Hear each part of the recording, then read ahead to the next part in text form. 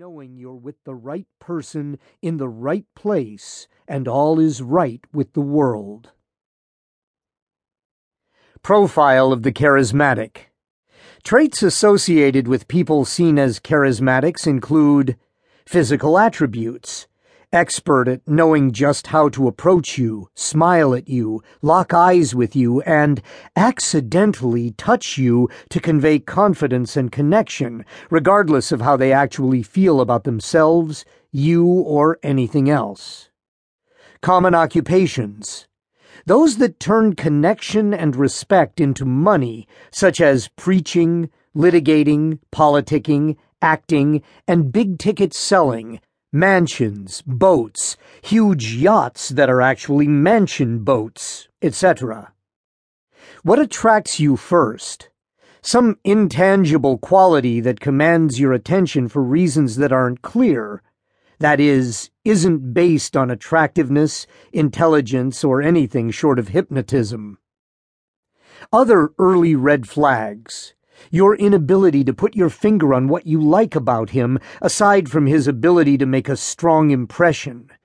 Basically, in describing this person, you sound as if you're talking about a delightful new street drug instead of a human, and other people in his orbit seem to agree. Seeking charisma. Charisma seems like an ideal quality for drawing people together, since it inspires attraction and respect and has more to do with personality than beauty or wealth. It protects one from the pain of rejection and the embarrassment of bombing at dinner parties. While charisma might be less superficial than some traits, it still exists fairly close to the surface. Charisma has nothing to do with character, reliability, or impulse management, and it's less than ideal for predicting reliability, fidelity, and a capacity for hard work. Being charmed can give you fuzzy feelings for someone. It can also give you the wrong idea about the person you think you should be with. Here are 3 examples. I have a friend at work who's got a magnetic personality, and I enjoy talking to her, but I never know whether she really likes me or is just being her usual attractive self. I always get the feeling when we're talking that I'm special to her, but she sounds like that with other people too, and I don't want to make a move at work that could then make things embarrassing. My goal is to figure out whether her feelings for me are special or whether she's naturally magnetic and I'm just part of her entourage. My boyfriend is tremendously attractive, and I know he loves me, but he also loves attention, and I think he has trouble saying no to at least some of his many female fans. He's a great salesman, which means he's such a great bullshitter that he's good at bullshitting himself.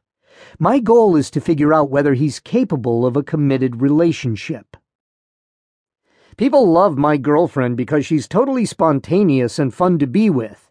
But I see the other side, which is that she's also sometimes angry and mistrustful, and that's when I wonder what our relationship would be like if we got serious. My goal is to help her get over her insecurities so she can be the happy, charming person we all love. Charisma seems like a desirable asset in a long-term relationship because it doesn't wear out or depend on looks or money. After all, 'tis nobler to choose someone with a good personality over good cheekbones or a good investment portfolio. Unfortunately, having a good personality and just being good at attracting people are rarely the same thing. One problem with seeking a relationship with a charismatic person is that it's often hard to tell whether she likes you as much as she seems to, and, at the crush stage, whether your first overtures will be accepted or rejected. The real issue, however, is not whether you may suffer a little humiliation when you discover that the intense interest, intimate conversation, and love song strength eye contact don't really reflect more than your crush's desire to captivate. It's that, even if she is interested, she may never belong to you as much as she belongs to her public. So instead of trying to figure out whether this woman is actually